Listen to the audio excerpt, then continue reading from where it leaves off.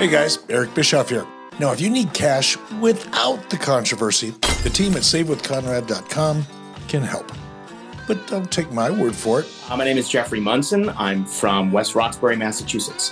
While listening in the car one day with my wife, we both were like, oh, he does mortgages. We should look into this. We've tried to refinance a couple of times, and either the process was too crazy, or we were told we didn't have enough equity in the house yet, even after owning it for about 15 years at that point.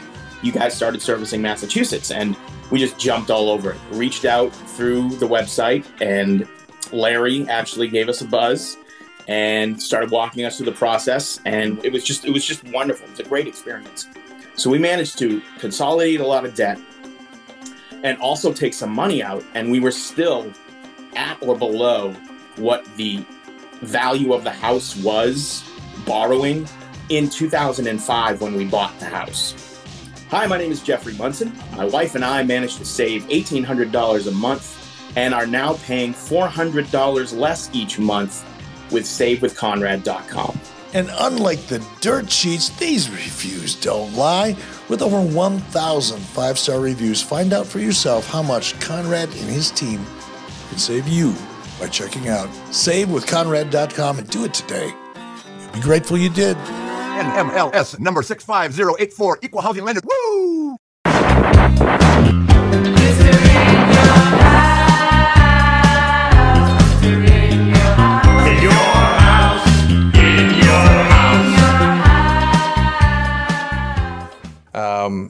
This all starts, as crazy as it sounds, at least it seems like, in June of 2003.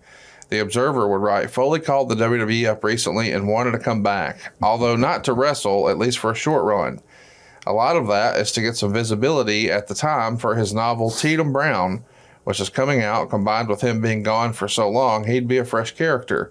No decision was made as of June 1st, but everyone, including me, presumes he'll be the referee for Hell in a Cell, and it'll be announced on June 9th. Foley had been doing voiceovers for TNN, as you could hear him constantly if you watch the network. Boy, the timing of that, given a conversation we just had Right before we went on the air, yeah. I was talking about my voice work for TNN. So in some ways, I was on the WWE show more when I was absent than I was when I was there, because I was on 4 or 5 different times a show doing the voiceovers, and it was never acknowledged that it was me. But so I still had my finger on the pulse. I had left under less than ideal circumstances, as a lot of us do, and that was October 2001, I had left under less than ideal circumstances, involving, of all things, a children's book. This is the Halloween hijinks. And I had gone on to talk about Foley is Good. And as soon as I got on the Today Show, it's amazing how important the New York Times is in the bigger scheme of things, and how much of the world, the artistic world, revolves around it. Because even with Have a Nice Day having done so well and hit number 1, I've got this follow-up, and I've got not a promoter, a publicist, who's now working with me on my second book. We've got a good friendship, but she's saying I can't get these venues, I can't get people, I can't get this bird, I can't get this. I said, what about the Today Show? It got back, says they don't do wrestlers. They don't do wrestlers. And then I get a call about the New York Times. And Jennifer Suter now her name's Jennifer Robinson. Still in touch after all these years with my old publicist. She goes, I've got some great news. I go, what is it? She goes, the New York Times is doing an article on you. I said, well, that is good. She reprimands me. She goes, no, that's not good. That's great. That's great as in it's the greatest thing that could ever happen to you. So I got a little nervous at first that they were coming out there to bury me, right. New York Times. So I remember calling Barry Blaustein, director of Beyond the Mat, and told him the deal. And he goes, Mick, he said, wrestler writes novel is a good story. Wrestler writes novel and it stinks is not a good story. they're not coming to your house to write that story. And that made sense, right? Yeah. So the woman comes out, she does a wonderful job. They release something, I think it's on the front page of the art section. And immediately all these outlets that said no are saying not just yes, but when yes tomorrow. Yeah, when can you? People magazine's out at the house. I get asked, and I said, can you, Jennifer says, can you be on the Today Show tomorrow? And I said, I thought they didn't do wrestlers. She goes, they're doing you. So can I walk you through my Today Show experience, right? Please. She says, Katie Couric is going to be doing the interview. I like Katie. She goes, well, Katie can be tough. I said, well, yeah, she's tough, but she's fair. And that was the only thing I was concerned with was, people being fair. Yeah. So I go out. It's a 5-minute segment. And the first couple questions are a little tough about the content of the show. And then it lightens up a little bit. She says, I also understand you've written a children's book. And I said, well, yes, I have. And I believe both my book and yours were on the New York Times bestseller list at the same time. And then I'll never forget the feeling of Katie Couric's hand on my knee. And she says, may I say, it was a pleasure to be on that list with you.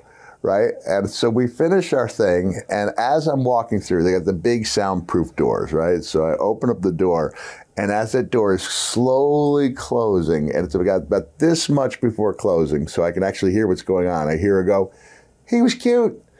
And I didn't take that to mean like, oh, he was hot cute, like cutie patootie was the word going around. Like, I just think she had an image in her mind of what a wrestler was going to be. Yeah.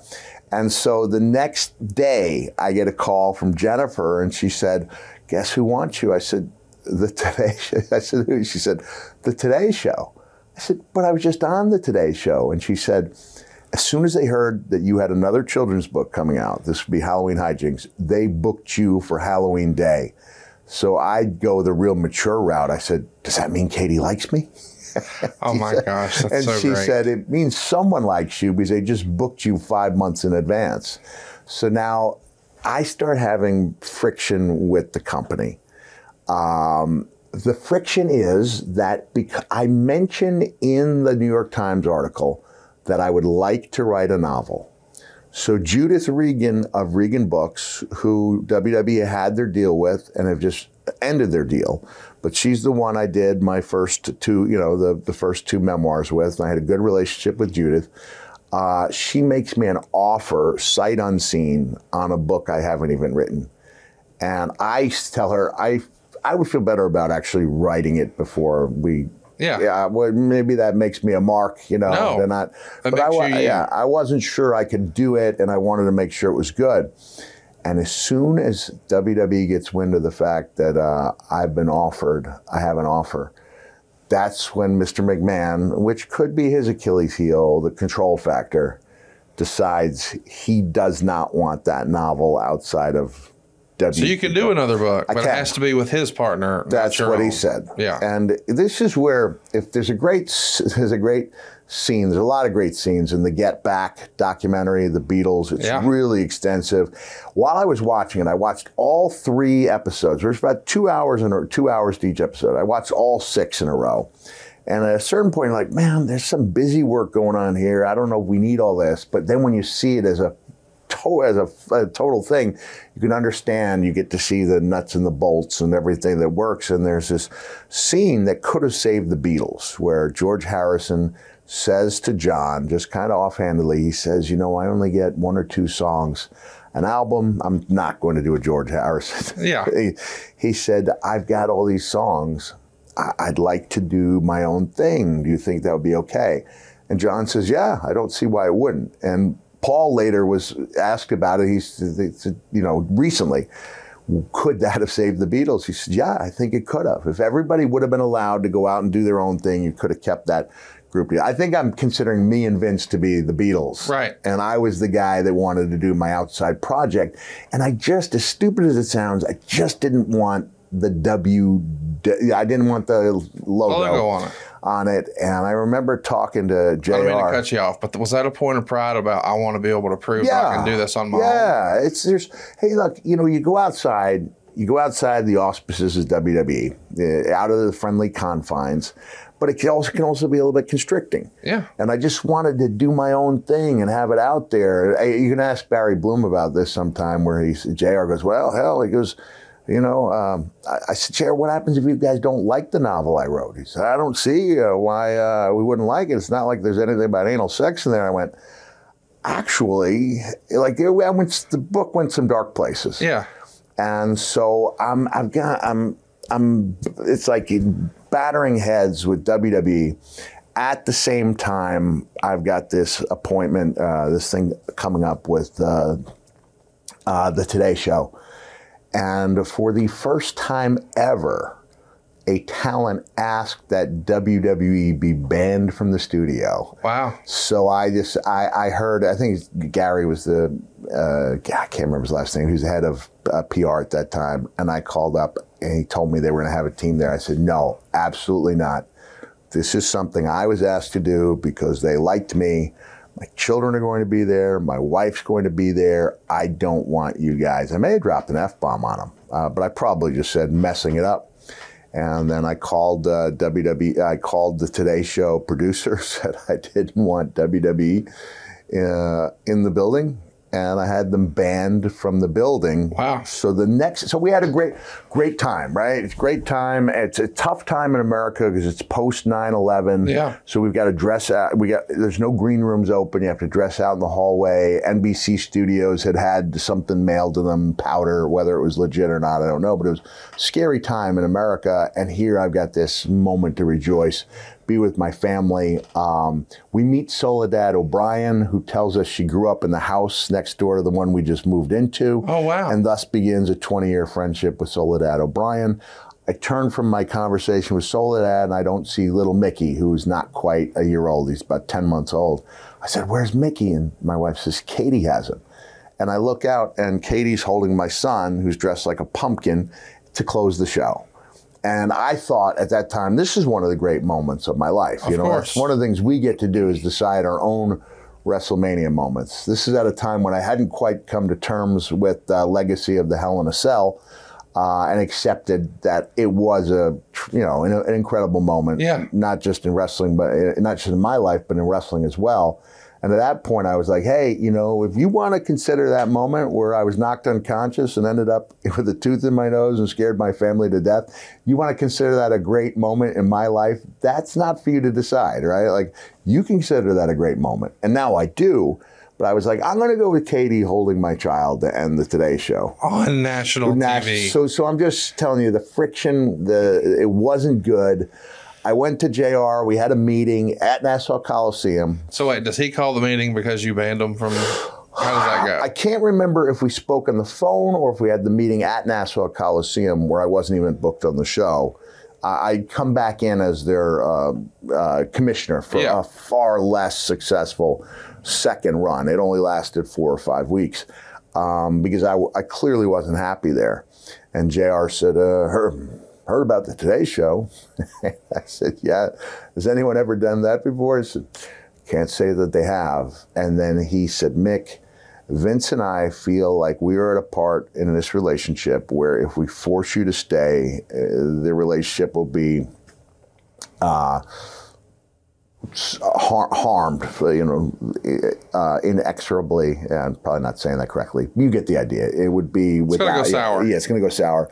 But if we were to let you go now, because I'd asked to be let out of my contract a year early, we let you go now, we think we're in a position where we can work together again.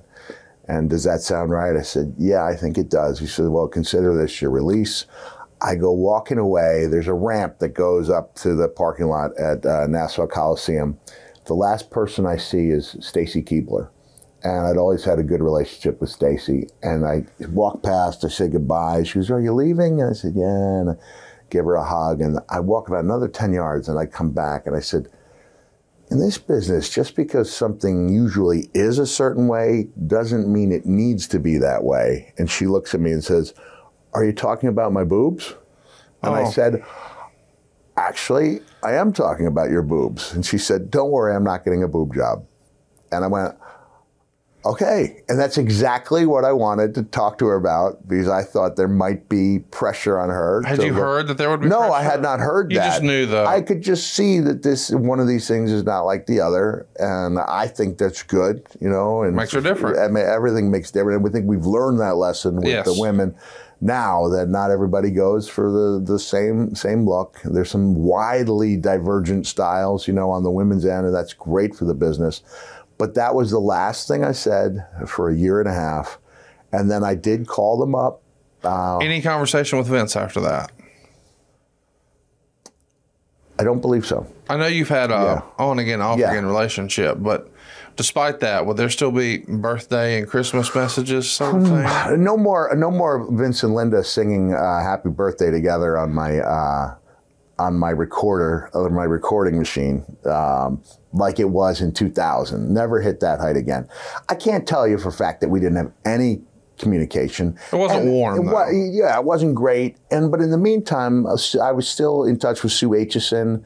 She knew I lived on Long Island, and I did things, for free for the company. They're involved in a lot of great organizations. Yeah. So it wasn't like I was completely shut out, but I hadn't been on TV in any way, shape, or form, except when I'd be featured, or be one of those guys who was losing to one of the current stars in a video package. And I always thought that was a great honor, to be thought of highly enough to be in somebody's package. Yeah. I'm not sure that came out the way I wanted it. I know what you mean. So that's setting the stage for the phone call I give Vince, because I just thought I could come in and add something to the Hell in a Cell with Triple H and Kevin Nash. And I remember the Raw was held in Miami, and I was scared, right? Like, I thought I was gone for good. I remember looking at the clock. Well, not at my watch, because I've never had a watch, but looking at the clock, 15 minutes late, 30 minutes late, hour late. All right, I'd better go. I kind of hung outside the door longer than I would have, and I opened up the door, and the first person I saw was Stacy Keibler. And she came over running into my arms, because she was with Test at the time. And she knew that bothered Test when she jumped into my arms in a fun way. And from there, it was like, I'd just been there yesterday. So we do this angle. You want to allude to the angle? Yeah, before we get going, I just want to find out, were you thinking you were going to actually get back in the ring? Did you? So none of that was planned? None of that was planned. I was still $3 bills and change at that time, but I thought I could add something to the Hell in a Cell. The show. Yeah. February 10th, Vince McMahon does a media tour, not just for the WWF, but the XFL launch. And he compared your wife to Robin Givens, referencing the Mike Tyson interview that's pretty famous now. Yeah. And you wrote in your book that you were none too happy about that. Oh, man, yeah. Well, I guess I was over enough to where I could, take exception to that and then write about it publicly in a WWE book. Yeah, and Vince was saying, well, now this is what 2020 does, some creative editing, is my wife would say, and I think, here's the thing, my wife, since we met in 1990, has heard it, wrestling's fake, this, that. And she knows that her husband's, hurting. She's trying in her own way to stand up for the business, but she's doing it in a way that's not flattering to me. So she's going, he walks like a 90-year-old man. And then I would say, but like a sexy 90-year-old man. But it's their prerogative to cut out the humorous things. Sure. And they edit it in a way that makes it look like I'm on my last legs. Right. And so now it brings up this ironic period of time, the moment of irony, where instead of trying to convince people that I'm getting hurt worse than they think I am, which is not at all. If you're a pure out cynic, you will explain away anything you say by going, it's fake. Oh, it's fake. But how do you explain that? Well, it's fake. Well, tell me what's fake about that. I had one of my best friends, his dad was always really cynical about wrestling. And he must have studied the photo of me in midair when Eric Embry, pushed me off the scaffold in Dallas and I broke my wrist. He just studied it, like looking for a loophole. And I'm like, here's the cast up to here. Like, I'll show you the X-rays if you want. I felt I got hurt. Like I was on a 20-foot scaffold. It's not a wise thing to be. Especially, it's not a great place for a guy who maxed out with 4 pull-ups in 5th grade gym class to be. You really need to be able to pull, and you need some skills and physical tools that I didn't have. But no doubt that I'd been injured many times over the course of the career. So in my own way, my wife's trying to stick up for me, talking about the ramifications, and she's talking about the head injuries and not knowing where I am, but we're not getting the full picture because I'm doing better than the show would indicate. But now when I'm stopped by strangers in an airport who weren't even necessarily wrestling fans, but people who watched 2020, I remember one woman saying, "I'm praying for you." And I said, it's not like that every night. The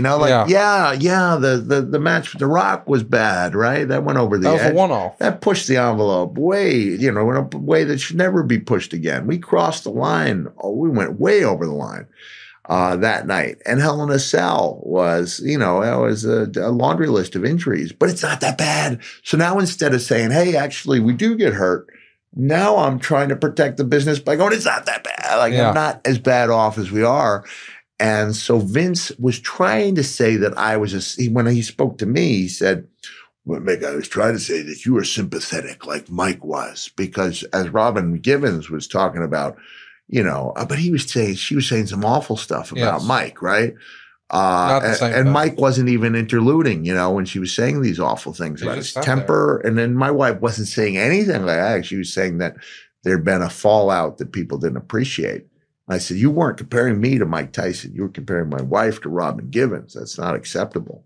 So I guess, and Vince, I said last night, to his credit, when he sees something and he's been wrong, as he was, about, he may have hired me just to break Jim Ross's heart, and prove that someone Jim thought so highly of was, use a bad word here, but just quoting JR, quoting Vince, it's the shits. Said somebody you think so highly of turns out to be the shits. I'm going to hire him so you know what it's like to have your heart broken. But Undertaker stepped in. I don't have verification of that. I have to believe he stepped in. So I want to work with that guy. We're going to do business. We're going to battle psychologically.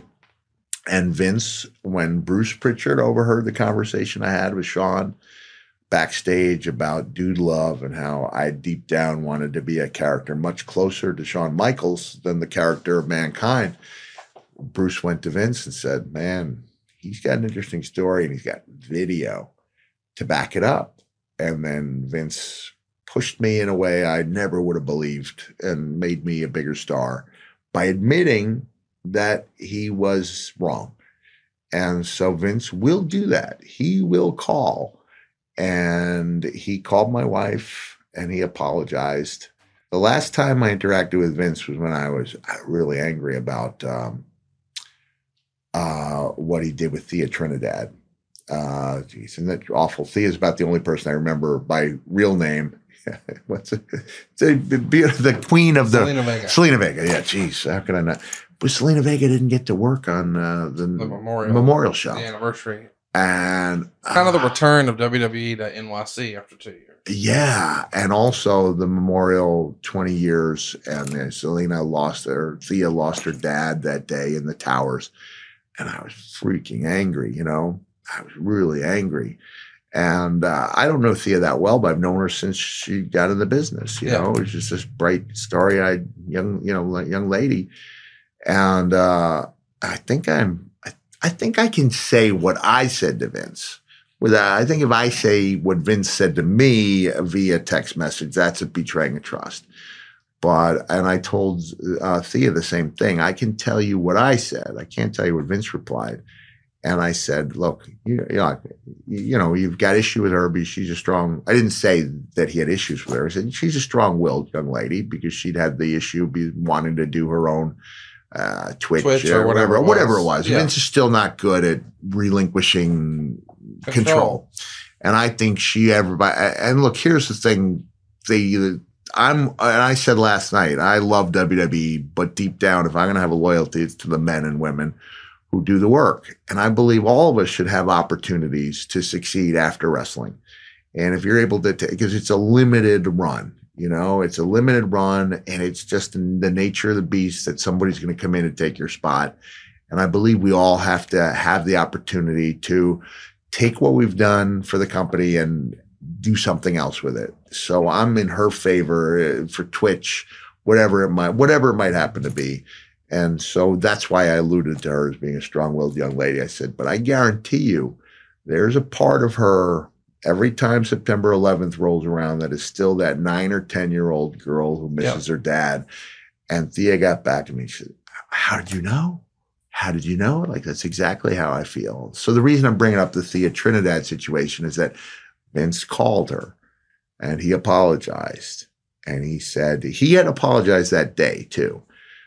He apologized, and I would say that he has made it up to her. Oh, yeah. He has made it up to her. So I think Vince deserves a lot of credit for having the capability of changing his mind, admitting when he was wrong. But he admits when he was wrong and moves on. Yeah. It's not as big a deal to him as it is to us. But he will do it, and he did it that night, that with my character, which was, obviously you and I are not having this conversation if he had refused to acknowledge that he might have been wrong about.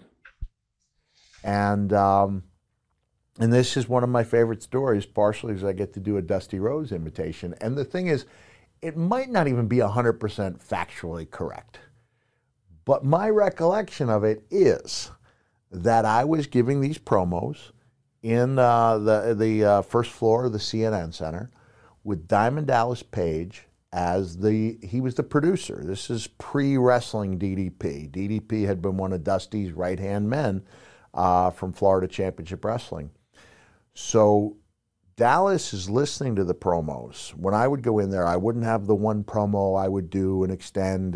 Bruce tells that great story about Randy Savage doing, and Randy, one of the great promo guys.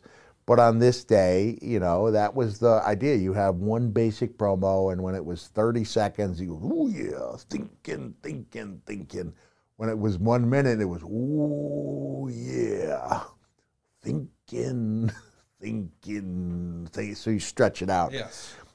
When I came in, I had all these ideas, and I was just throwing stuff at the wall, and a lot of it was sticking.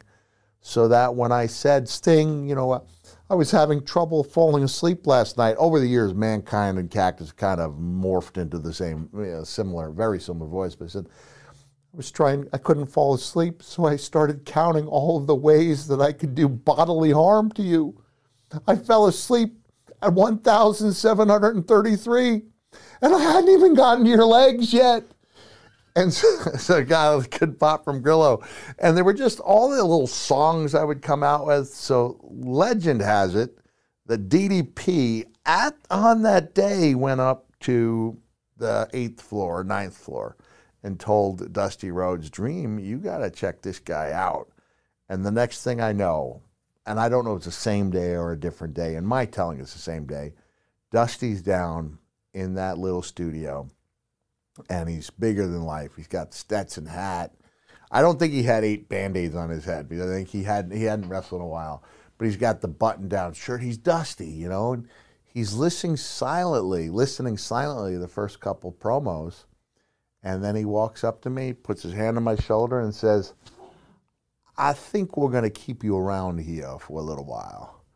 So I had no inclination that I wasn't going to be around anyway. Right. I was simultaneously working with Sting while I was losing on Global Championship, Joe Pedicino's Global Wrestling, because I didn't have a contract, And then there's the talk I had with Magnum where I was offered the 75 grand, and Magnum said, it's just a carrot, next year, we 150. And I looked at him, I said, Magnum, you've seen me wrestle. There might not be a next year. That's the way I felt, And you got it. And I got it. I mean, I got the 150, and we were off to the races, and the table was set for the big angle. Not only the big angle with Sting, but the teaming of my Cactus Jack character with Abdullah the Butcher, which was bigger and better than probably it would have looked on paper. So now let's talk about some of these roster changes. You know, Missy Hyatt has been a big part of wrestling for a long time at this point. I mean, I had seen her in the territory days, but certainly she'd been a really big part of WCW broadcasts. Any Missy memories? I love Missy because I met Missy when I was nobody. And it's really nice. When you meet someone, when you're nobody, they're somebody, and they go out of their way to be nice to you, they're over in my book. Yeah. For the duration. And so I happened to have met Missy in 100, West Virginia. Really difficult town to get to. I was driving with Shane Douglas, pre-GPS. These are in the mountains. This is a little small town in the mountains of West Virginia.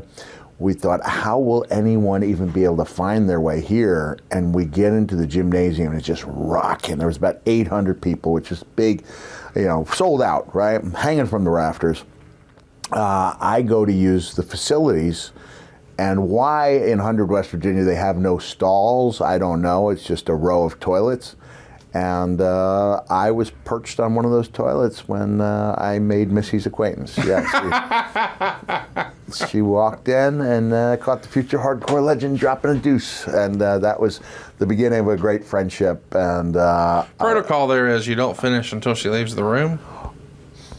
We'd never been schooled in that at the Danucci I'm just school. asking. He never said, my boy. No, we did not know the answer to that. I think she ran out of the room. Sure. She ran out of the room. But Missy was great, was always great to me. You know, I just avoided a tense confrontation with New Jack one time when during the Terry Funk roast in Philadelphia. I'm not sure if you ever heard that. No. Man, there was pre-roast. Missy breaks down. Is this 97-ish? No, this is early 2000s probably. Okay. Early 2000s. Missy breaks down before we go out. I go over. I say, "What's wrong?" And she tells me that there's a guy back there who has tormented her. Not internet trolling type of thing, but has called her names, has humiliated her in public, and he's a big guy. He's jacked, you know. And I walk up. I said, "Man, you have to leave." He's, "What do you mean?" I said, "You don't treat Missy Hyatt that way." I remember Kevin Sullivan was right there too, you know. And here I am. I'm beaten up. I'm past my prime. Here's a guy that's jacked. I'm going, you have to leave. You know, to be back here is a privilege. Yes. And your privileges are over. And so now we go up on the, and I was shaking a little bit. And the guy approached me later. He had tears in his eyes. He was so sorry. He was trying to say it was just in character. You don't treat someone like Missy, that you don't treat anybody that way. Now we go up on the dais or whatever it's called, and every comic has their stuff on Missy. Oh. It's like the same jokes over and over. Yeah. And they stop becoming funny. And it's just mean. Yeah, it just becomes mean. And one of the comics, you know, he was a guy that I got to know later when I got into comedy. I think I was already in it, so this may have been 2009. You know, I just getting my feet wet, and he said something along the line, "I'm a Jew without a job. That's like being a black guy with a small, you know, black bone." And then he says something about New Jack, and Jack comes up on the stage, and Jack starts going to business for himself on Missy, and I just said, "That's enough." And like I didn't snap, because I didn't snap in the sense that I think I can deal New Jack a beating. And he looks at me and says, "What?" I said, "Jack, that's enough. Everyone on this stage, it's piling on. I've heard enough." He's saying, "Are you telling me you want me to stop?" And I said, "Yes, I am." And he looks at me and says, "I'm going to do that out of respect for you." And thus a great aversion was avoided, but it was tense. And I know the next day I was driving to Six Flags with my kids, and Missy texted me and said, "Nobody's ever stood up for me like that. You know, you are over with me forever." So, yeah, I go back a long way. I go back to '86 with Missy. Always enjoyed working with her in WCW. You know, did a little angle, you know, when I teamed up with Max Payne, which in retrospect was not cool, you know. The ugly guy kisses the beautiful woman. Yeah. Always gets a pop. Not only is it not acceptable these days, but I actually missed and kissed her on the neck. I couldn't even do that right. Dipped her and couldn't even make contact. But yeah, I always liked Missy. I think Missy is criminally underrated, her importance in wrestling. I feel like people go to like, who was the first big blonde bombshell and everybody says Sunny. And don't get me wrong, her influence is undeniable. But Missy Hyatt was doing that 10 years prior. And she did it everywhere she went. Yeah. She did it in the Mid-South. She did it in world class, Continental. Yeah, she was great. And she still is great. I saw her about 6 months ago. Why do you, by the way, I've gotten to know Missy a little bit. We actually helped her with her mortgage. Nice. But a genuinely sweet person, like a really great person. But it feels like, for whatever reason, it was in fashion to be mean to Missy. Why do you think that became a thing? I can't really put my finger on where because everybody has a story of, here's where the heat comes from, brother. Nobody has a Missy story like what the transgression was, but it was in fashion to sort of dunk on her for a while, and it just seems mean. I don't know. Maybe because she had the Hollywood outsider boyfriend, Jason Hervey. Maybe it's because I can't imagine her being married to Eddie Gilbert put heat on her.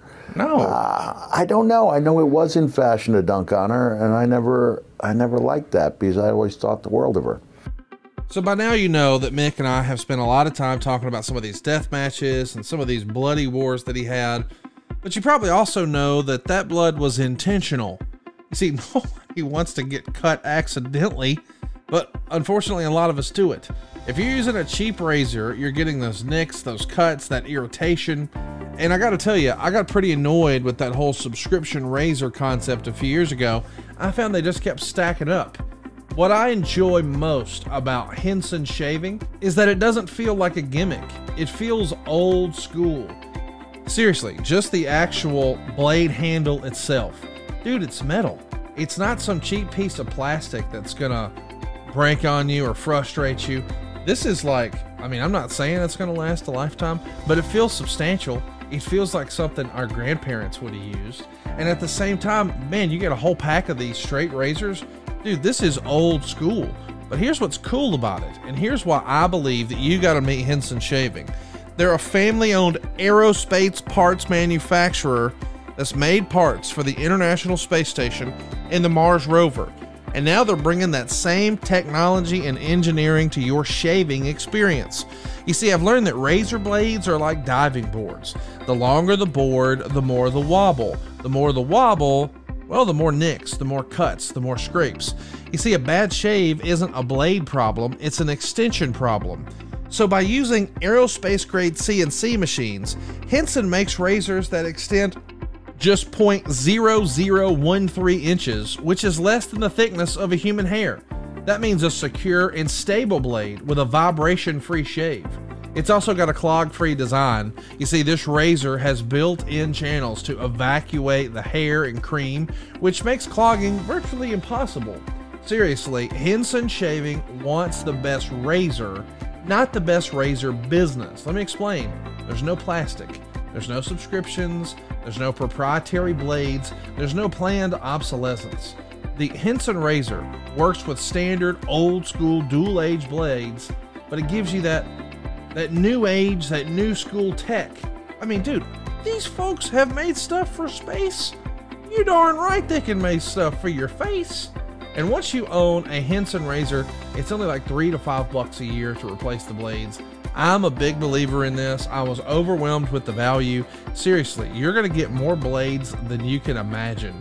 In my first shave, I have to admit, I was a little intimidated. I haven't worked with a straight razor like this before, but dude, it was easy and I felt like a badass when it was done. I'm going to tell you, the design is incredible. The durability is awesome. It's super affordable. My buddy Cassio Kid came over to watch the Royal Rumble, and I had told him about the razor before, and I said, hey man, I got to show this to you. And I showed him the blade. I showed him the razor. It's something you got to see. I recommend it. It's the most manly thing you can do today. It's time to say no to subscriptions and say yes to a razor that will last you a lifetime.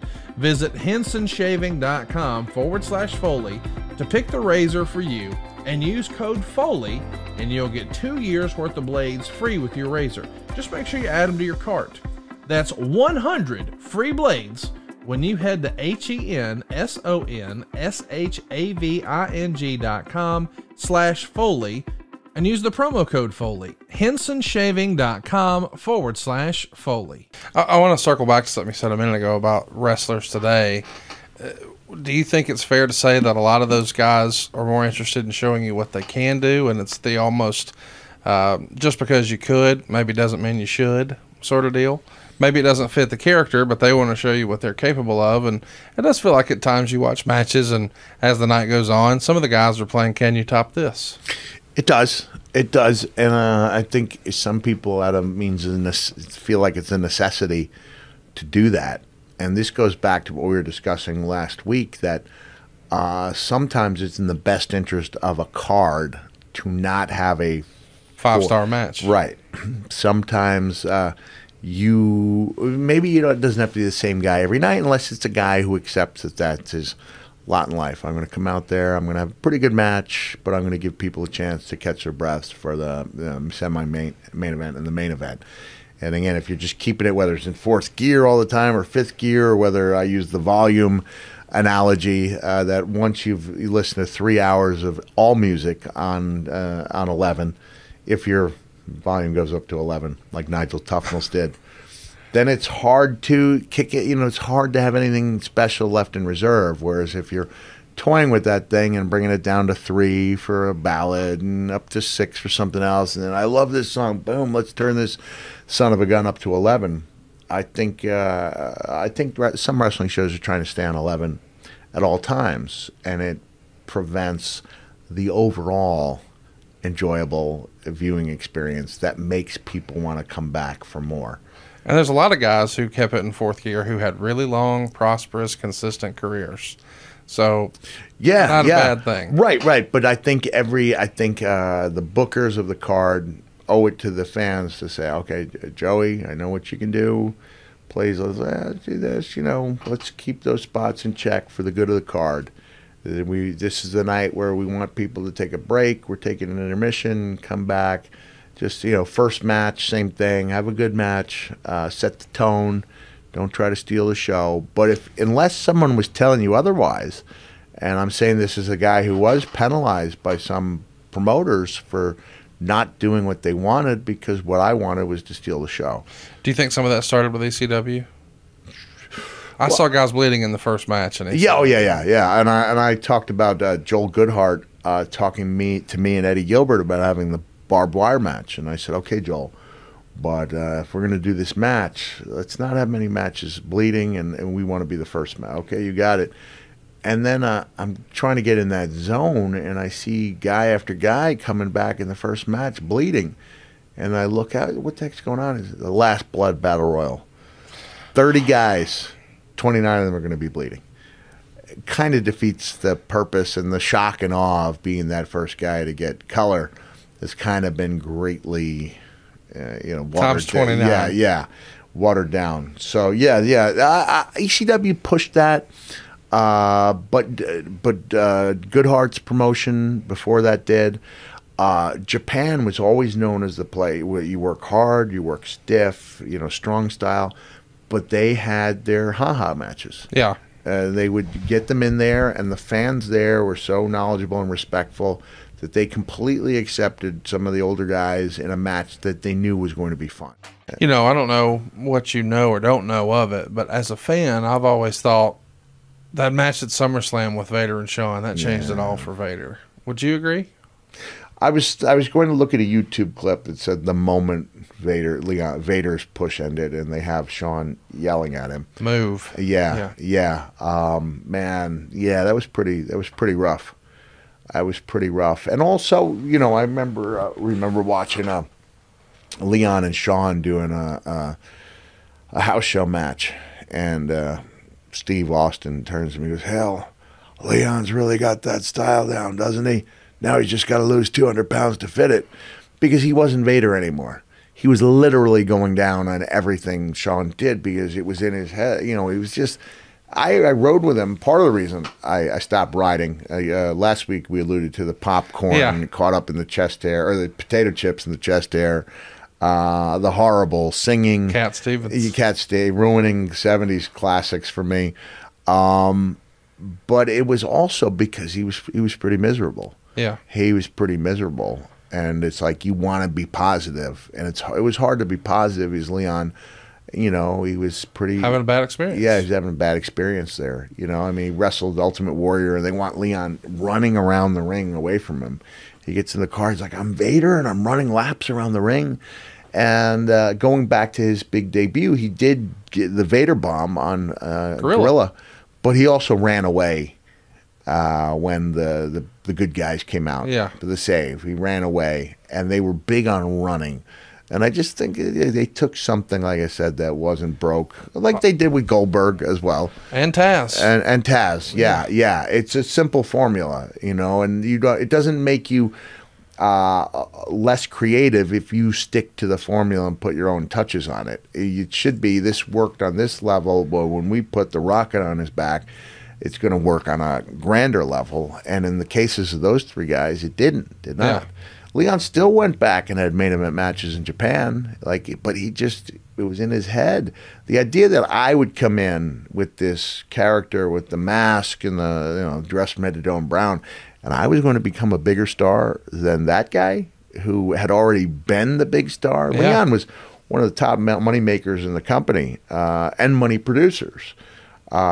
He was making a good sum of money. He was able to get I think $750,000. Great matches though. But a match in Japan he had that was billed as being the real thing, and he worked that believable style so that to those 46,000 people in that dome or wherever he had the match with, the name will come to me.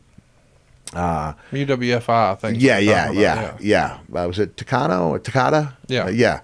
A very realistic style, and if anyone looking on, wait, that guy's going to be pushed bigger than that guy, and the rivalry with Undertaker will be, the characters clicked. You know, that was something that the characters clicked. And if I thought, if there was one of the strengths I had was that my character clicked with a lot of people, that I had good chemistry with a lot of people, and the programs generally clicked so that I could be a lot easier for me to look at the ones that didn't click than the ones that did, because it seemed like most of them did. So Worcester, March 10th is the debut of the new Raw is War set. What'd you think of the rebranding? I mean, Nitro seemingly had been way ahead for a while, and now you're getting a new look and feel. Long overdue, huh? I like it. It's a little bit, I think you could say it's a precursor of the Attitude Era. For sure. We're definitely trying to have some more attitude on our show.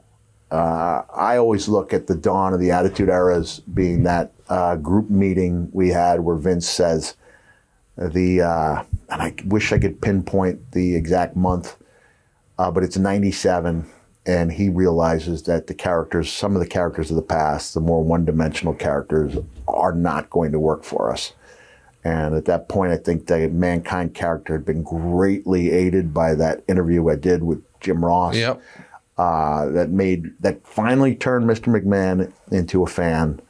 But now going back to February, Raw is War is a precursor of the Attitude Era. So you and Vader team up in the main event to take on and actually beat Taker and Sid after Sid power bombs Taker. To set up their main event. Yeah, right? Of course, yeah.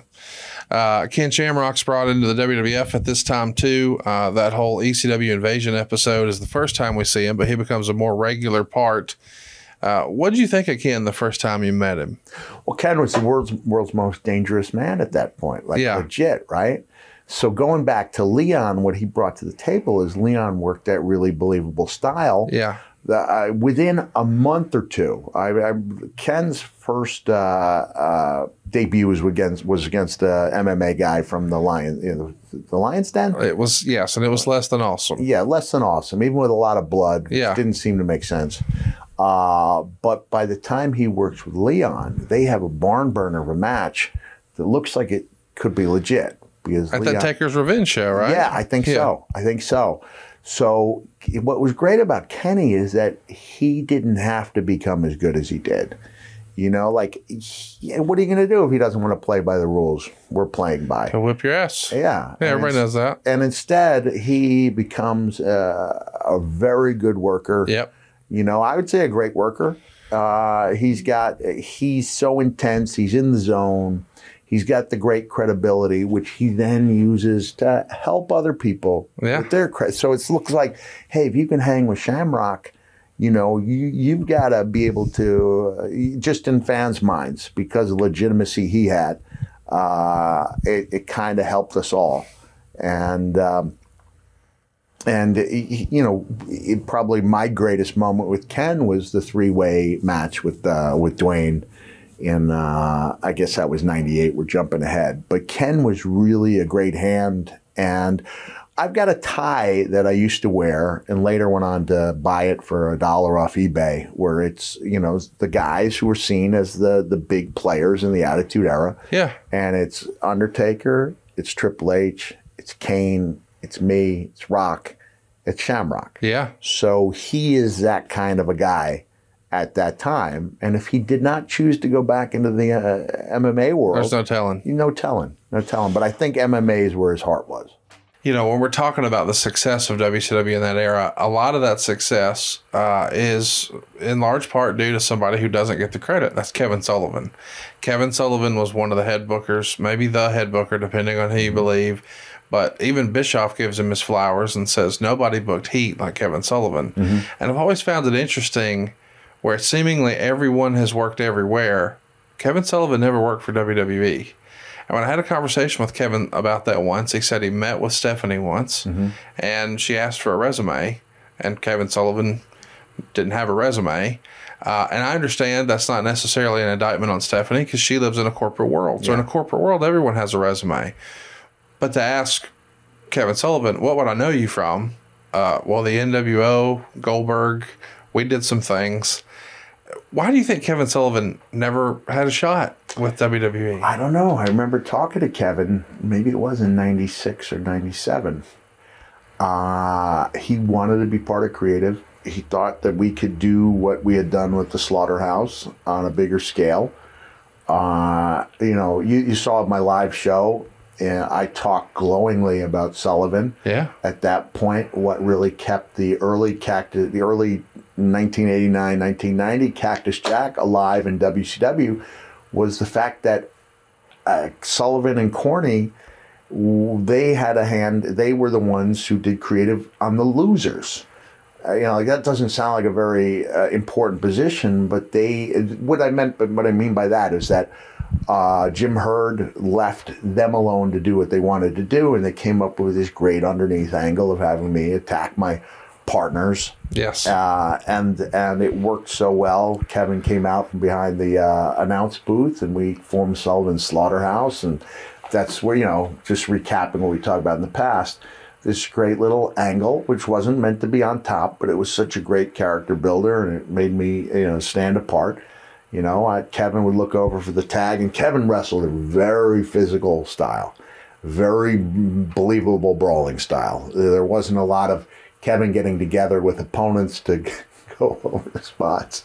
It was basically, you know, Kevin really roughing up these guys, not taking liberties, but you knew when you were in there it wasn't going to be a fun 5 minutes for those guys, right? The Tree of Woe, he was hitting you with everything he had. The punches, the kicks, you know, were really solid in there. But he was a great creative guy, and he's brought out the best in these angles that went on to be, you know, the home run angles for WCW. But even as a performer, as the Games Master with Rick Steiner and Mike Rotundo, like that's great stuff, you know. And then they later added Dr. Death, Steve Williams, but that was a great faction, and everything that Kevin did, I think, worked on a certain level because he was a believer in heat. And, you know, from time to time, WCW would change its emphasis on heat and how much someone was allowed to get.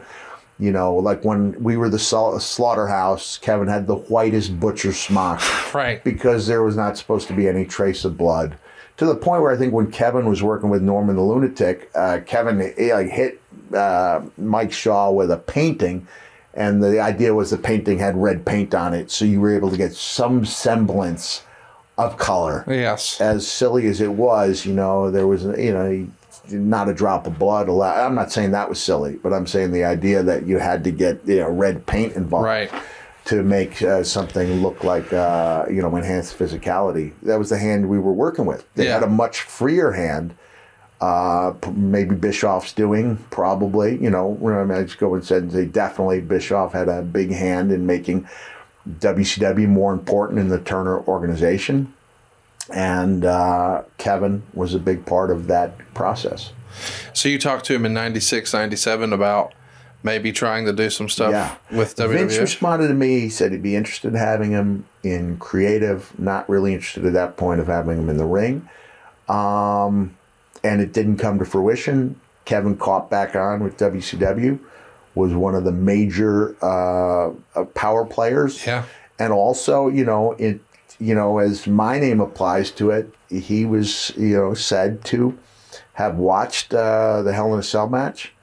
Me and Undertaker in 98 turned to whoever else was in that room with him from the booking committee, said, "It's over, brother." "What's over?" "The Monday Night War. They just won it." That was how he felt. Like he could see that was going to be a watershed moment. Yeah. Were you a Bruno fan growing up? Yes, I was. There was just something about Bruno. Even when he did his comeback matches, he didn't do that much, but everything he did was done with a commanding presence. So I did. But growing up as a WWF fan, later WWF fan, you didn't get to see Bruno wrestle on TV unless it was a big angle. The angle was Zbyszko. It was very rare you even saw a competitive match when I was growing up. So you'd have Bruno come out and he would do his market-specific promos, at the time for the Garden. And I didn't go to my first match until '83. Bruno, I think he was part of company because he was doing commentary in '86 when I did a few of my legendary enhancement matches. But yeah, they had a fall. Vince and Bruno had a falling out. And Herb scooped him up, and that was a major get, major. When was the first time you met Bruno? I can't remember. Would it have been here or before? It would have been before that because he was best friends with DiNucci. Okay. So I would have seen Bruno a few times even before 1990, and I saw Bruno frequently, at least through 2013 when we were inducted into the Hall of Fame, and I think I saw him a few times beyond that. Did you ever have a conversation with him? I mean, a lot of times we hear guys talk about sitting under so-and-so's learning tree.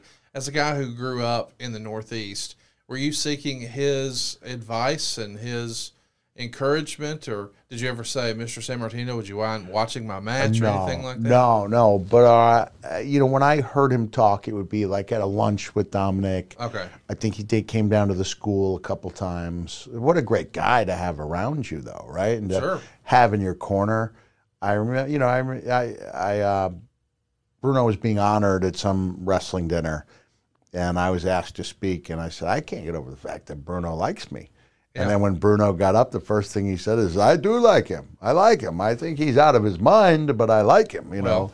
No lies detected. No lies detected. StarCast returns to the Chicago area this Labor Day weekend. Tickets for StarCast 6 are now on sale at StarCast.com and include AEW All-Out Ticket Bundle options. Join us at the Hyatt Regency Schaumburg starting Friday night, September 1st, for unique fan experiences with wrestling legends from yesterday and superstars from today. Follow StarCast events on Twitter for the latest updates about all things StarCast. StarCast 6 is brought to you in part by ProWrestlingCrate.com. Monthly mystery crates for die-hard wrestling fans. Plans start at $9.95 and are the perfect gift for any wrestling fan. Visit ProWrestlingCrate.com today.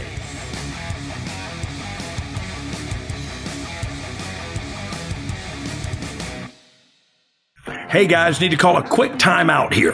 Wanted to tell your listeners what I've been telling my listeners over at OU Didn't Know for a while now about all the cool things happening over at adsfreeshows.com. On the debut episode of Making the Town, Blue Meanie takes us through the memorable matches and moments of the famed ECW arena, including one that was never seen. Something very special happened after the power went off. Paul Heyman went out into the ring and spoke to the crowd without a microphone. And the crowd just stayed quiet and listened. And he gave the most heartfelt thank you to that crowd that night. And the biggest shame of it is there's no footage of it because the power went out. On an all-new Tuesday with the Taskmaster, Kevin Sullivan talks about what some of the greatest factions of all time have in common. 4 horsemen, 4 guys when they're at the strongest. NWO, 4 guys when they're at the strongest. And then Bloodline, 4 guys. But they also had a manager, each one of them, JJ, Eric, and Paul E. That's just a small taste of what we got waiting for you. With 4 levels to choose from, see for yourself why Ads-Free Shows is the best value in wrestling today. Sign up now at adsfreeshows.com.